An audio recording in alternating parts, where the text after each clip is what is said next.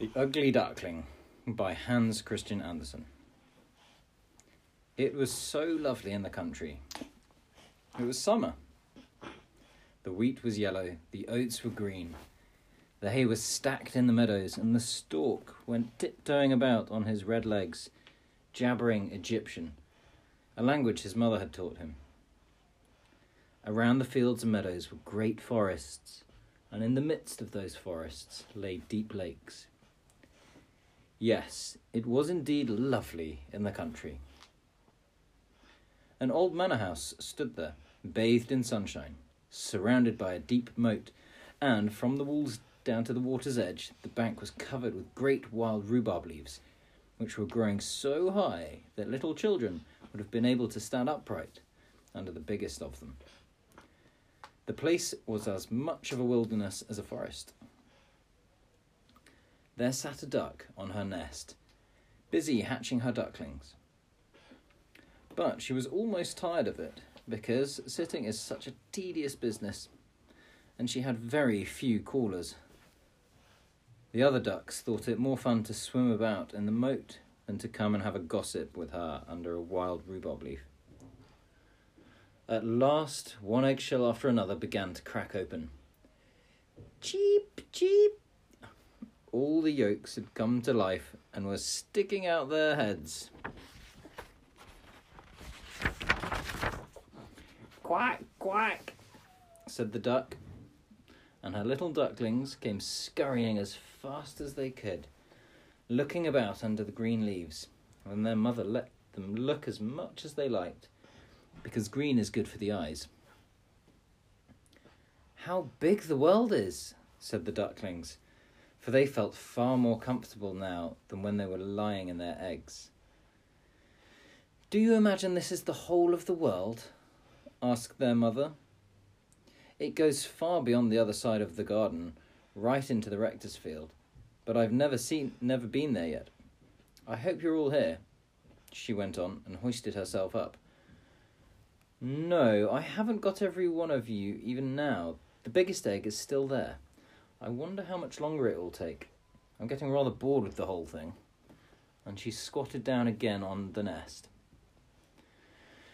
Well, how are you getting on? Asked an old duck who came to call on her. That last egg is taking an awfully long time, said Mother Duck. It won't break, but let me show you the others. They're the sweetest ducklings I've ever seen. They are all exactly like their father, the scamp. He never comes to see me. Let me look at that egg that won't break, said the old duck. You may be sure it's a turkey's egg. I was fooled like that once. And the trouble and bother I had with those youngsters, because they were actually afraid of the water. I simply couldn't get them to go in. I quacked at them and I snapped at them, but it was no use. Let me see the egg. Of course, it's a turkey's egg. Leave it alone and teach the other children to swim. Oh, well, if I've taken so much trouble, I may just as well sit a little longer, said Mother Duck. Please yourself, said the old duck, and she waddled off. At last, the big egg cracked.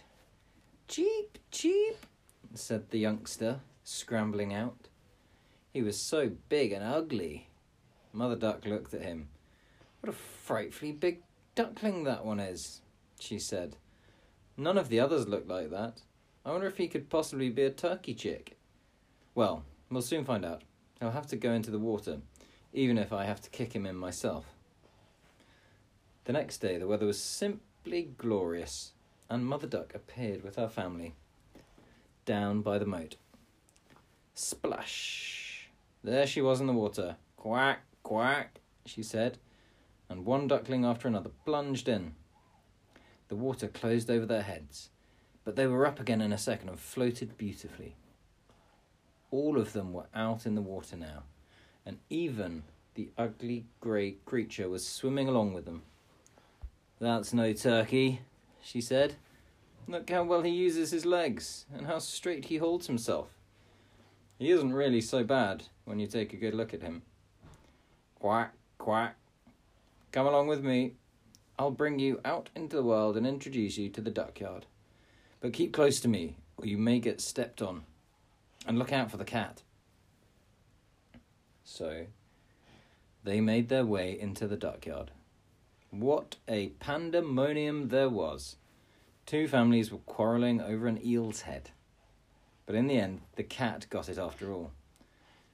"There you are. That's the way of the world," said Mother Duck, licking her lips, for she did so want the eel's head herself. "Now use your legs," she said. "Move about briskly and bow to the old duck over there. She's the most aristocratic person here, and of Spanish blood. That's why she is so stout. And be sure to observe that red rag around her leg. It's a great distinction, and the highest honour that can be bestowed upon a duck. It means that her owner wishes to keep her, and that she is to be specially noticed by man and beast. Now hurry. Don't turn your toes in. A well-brought-up duckling turns his toes out, just as his father and mother do, like that." And they did as they were told. But the other ducks looked at them and said out loud, "There now, have we got to have that crowd too? As if there weren't enough of us already. Ugh, what a dreadful-looking creature that duckling is. We won't put up with him." And immediately a duck rushed at him and bit him in the neck.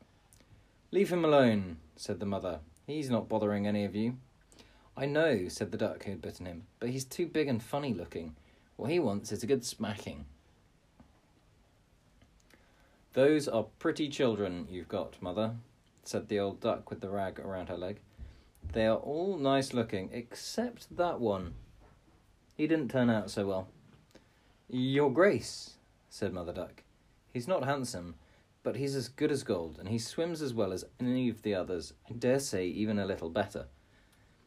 He was in the egg too long, that's why he isn't properly shaped." And she pecked his neck and brushed up the little creature. "As it happens, he's a drake, so it doesn't matter quite so much," she added. But the poor duckling, who was the last to be hatched, and he looked so ugly, was bitten and buffeted about and made fun of by all the ducks as well as the hens. "He's too big," they all said. And the turkey cock, who was born with spurs and consequently thought he was an emperor, blew himself up like a ship in full sail and made for him, gobbling and gabbling till his throat skin was quite purple. The poor duckling did not know where to turn. He was so miserable because of his ugliness, and because he was the butt of the whole barnyard. And so it went on, all the first day. And after that, matters grew worse and worse. His own brothers and sisters were downright nasty to him and always said, "I hope the cat gets you, you skinny bag of bones." And even his mother said, "I wish you were miles away." And the ducks bit him, and the hens pecked him, and the girl who fed them tried to kick him. So one day, half running and half flying, he scrambled over the fence. The little birds in the bushes rose up in alarm. "That's because I'm so ugly," thought the duckling, and closed his eyes. But he kept on running and finally came out into the great marsh where the wild ducks lived. There he lay the whole night long, very tired and very sad. In the morning, the wild ducks flew up and looked at their new companion. "What sort of fellow are you?" they asked, and the duckling turned in all directions, bowing to everybody around him as gracefully as he could. "You're appallingly ugly," said the wild ducks, "but why should we care so long as you don't marry into our family?" Poor thing, as if he had any thought of marrying. All he wanted to do was lie among the reeds and to drink a little marsh water. So he lay there for 2 whole days, and then came 2 wild geese, or rather ganders, for they were young males. They had not been out of the egg very long. And that was why they were so cocky. "Listen, young fellow," they said, "you're so ugly that we actually like you. Will you join us and be a bird of passage? There are some lovely wild geese, all nice young girls, in a marsh nearby. You're so ugly that you might appeal to them." 2 shots rang out. Bang! Bang! Both ganders fell dead among the reeds, and the water was reddened with their blood. Bang! Bang! Was heard again, and large flocks of wild geese flew up from the reeds. Then, bang! Bang! Bang! Again and again. A great hunt was going on. The men were lying under cover around the marsh, and some of them were even up in the trees. Blue smoke drifted in among the dark trees and was carried far out over the water. Through the mud came the gun dogs. Splush, splush, sniffing through the reeds and rushes. The poor duckling was scared out of his wits and tried to hide his head under his wing, when suddenly a ferocious-looking dog came close to him, his tongue hanging far out of his mouth and his wild eyes gleaming horribly. He opened his jaws wide, showed his sharp teeth, and splash, splash, off he went without touching the duckling. "Thank heaven," he sighed. "I'm so ugly that even the dog won't bother to bite me." And so he lay, perfectly still, while the shots rattled through the reeds as gun after gun was fired. It was towards the evening when it was quiet again. Even then the poor duckling dared not stir. He waited several hours before he looked about him, and then hurried away from the marsh as fast as he could. He ran over field and meadow, hardly able to move against the strong wind. Late that night, he reached a wretched little hut, so wretched, in fact, that it did not know which way to fall, and that is why it remained standing upright. The wind whistled so fiercely around the duckling that the poor thing simply had to sit down on his tail to keep himself from being knocked over. The storm grew worse and worse. Then he noticed that the door had come off one of its hinges and hung so crookedly that he could slip through the opening, and that is what he did. An old woman lived there with her tomcat and her hen. The hat, whom she called Sonny, and who knew how to arch his back and purr. In fact, he could even give out sparks, but for that she had to rub his fur the wrong way. The hen had little short legs and was called Stumpy. She produced many, many eggs, and the old woman loved her as her own child. Next morning, they at once noticed the strange duckling. The cat began to purr and the hen to cluck. "What's the matter?" asked the old woman, looking all about her. But her eyes were not very good, and so she mistook the duckling for a fat duck that had lost her way. "What a windfall," she said. "Now I shall have duck's eggs. If it doesn't happen to be a drake, we must make sure of that." So the duckling was taken into the house on a trial for 3 weeks, but not a single egg came along. Now the cat was master of the house, and the hen was mistress, and they always said, "We and the world," for they imagined themselves to be not only half the world, but by far the better half. The duckling thought that other people might be allowed to have an opinion too, but the hen could not see that at all. "Can you lay eggs?" she asked. "No." "Well then, you'd better keep your mouth shut." And the cat said, "Can you arch your back, purr, and give out sparks?" "No." Well then, you can't have any opinion worth offering when sensible people are speaking. The duckling sat in a corner, feeling very gloomy and depressed.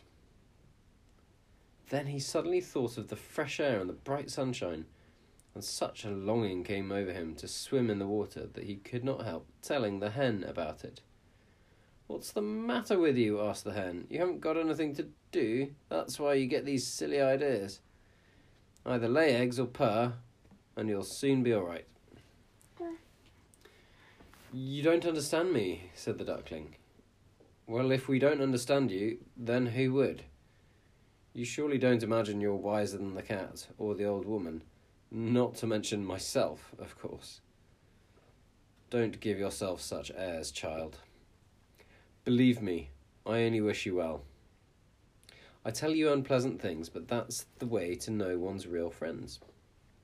Come on, hurry up, see that you lay eggs, and do learn how to purr or to give out sparks." "I think I'd better go out into the wide world," said the duckling. "Please yourself," said the hen. So the duckling went away. He walked on the land and swam in the water and dived down into it. But he was still snubbed by every creature because of his ugliness.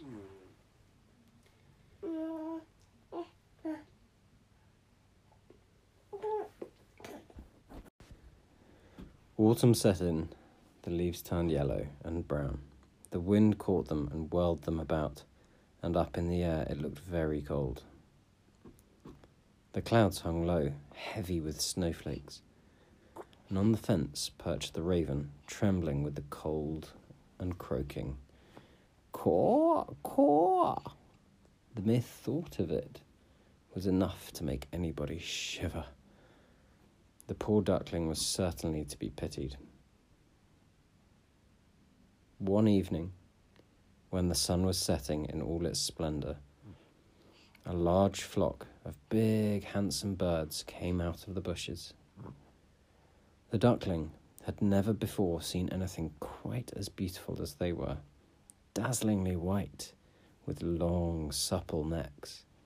They were swans. They uttered a most uncanny cry and spread their splendid great wings to fly away to warmer countries and open lakes. They rose so high, so very high in the air, that a strange feeling came over the ugly little duckling as he watched them.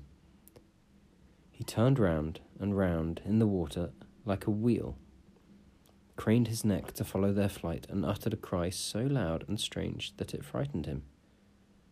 He could not forget those noble birds, those happy birds, and when they were lost to sight, he dived down to the bottom of the water. When he came up again, he was quite beside himself. He did not know what the birds were called or where they were flying to, and yet he loved them more than he had ever loved anything. He did not envy them in the least. It would never have occurred to him to want such beauty for himself. He would have been quite content if only the ducks would have put up with him, the poor ugly creature. And the winter grew cold, so bitterly cold. The duckling was forced to swim about to keep the water from freezing altogether. But every night the opening became smaller and smaller. At last it froze so hard that the ice made cracking noises, and the duckling had to keep on paddling to prevent the opening from closing up. In the end, he was exhausted and lay quite still, caught in the ice. Early next morning a farmer came by, and when he saw him he went onto the ice, broke it with his wooden shoe and carried him home to his wife. There the duckling revived. The children wanted to play with him, but he thought they meant to do him harm, so he fluttered, terrified, into the milk pail, splashing the milk all over the room. The farmer's wife screamed and threw her hands up in fright. Then he flew into the butter tub, and from that into the flour barrel, and out again. What a sight he was! The woman shrieked and struck at him with her tongs. Laughing and shouting, the children fell on each other trying to catch him. Fortunately, the door was open, so the duckling dashed out of the house and into the bushes and lay there in a daze in the newly fallen snow. It would be too sad, however, to tell of the trouble and misery he had to suffer during that cruel winter.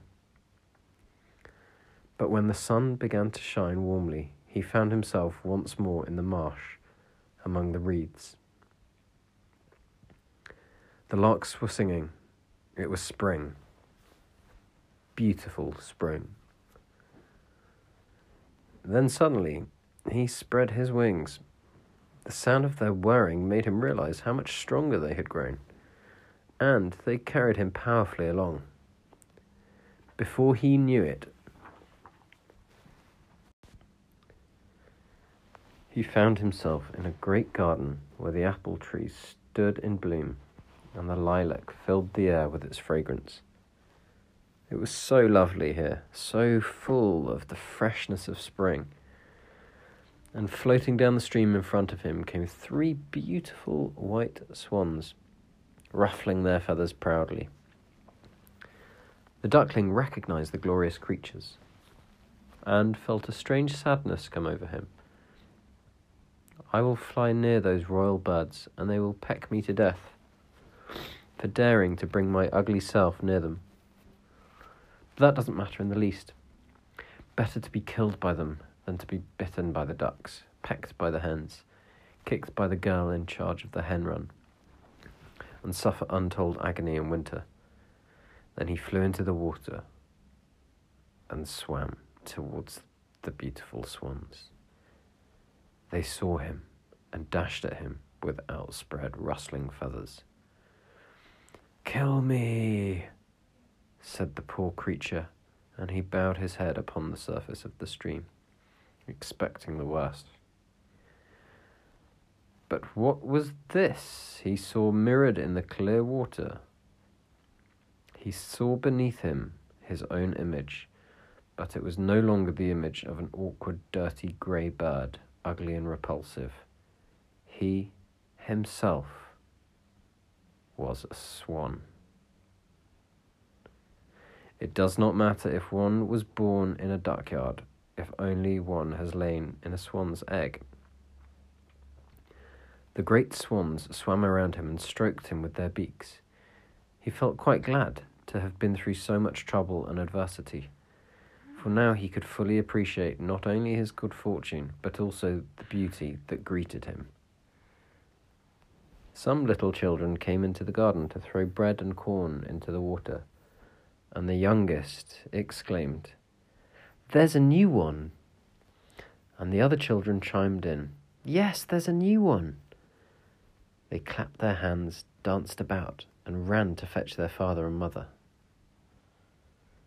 Bread and cake were thrown into the water, and everyone said, "The new one is the most beautiful. He's so young and handsome." And the old swans bowed to him. That made him feel quite embarrassed, and he put his head under his wing, not knowing what it was all about. An overwhelming happiness filled him. And yet he was not a bit proud, for a good heart never becomes proud. He remembered how once he had been despised and persecuted, and now he heard everyone saying that he was the most beautiful of beautiful birds. And the lilac bushes dipped their branches into the water before him, and the sun shone warm and mild.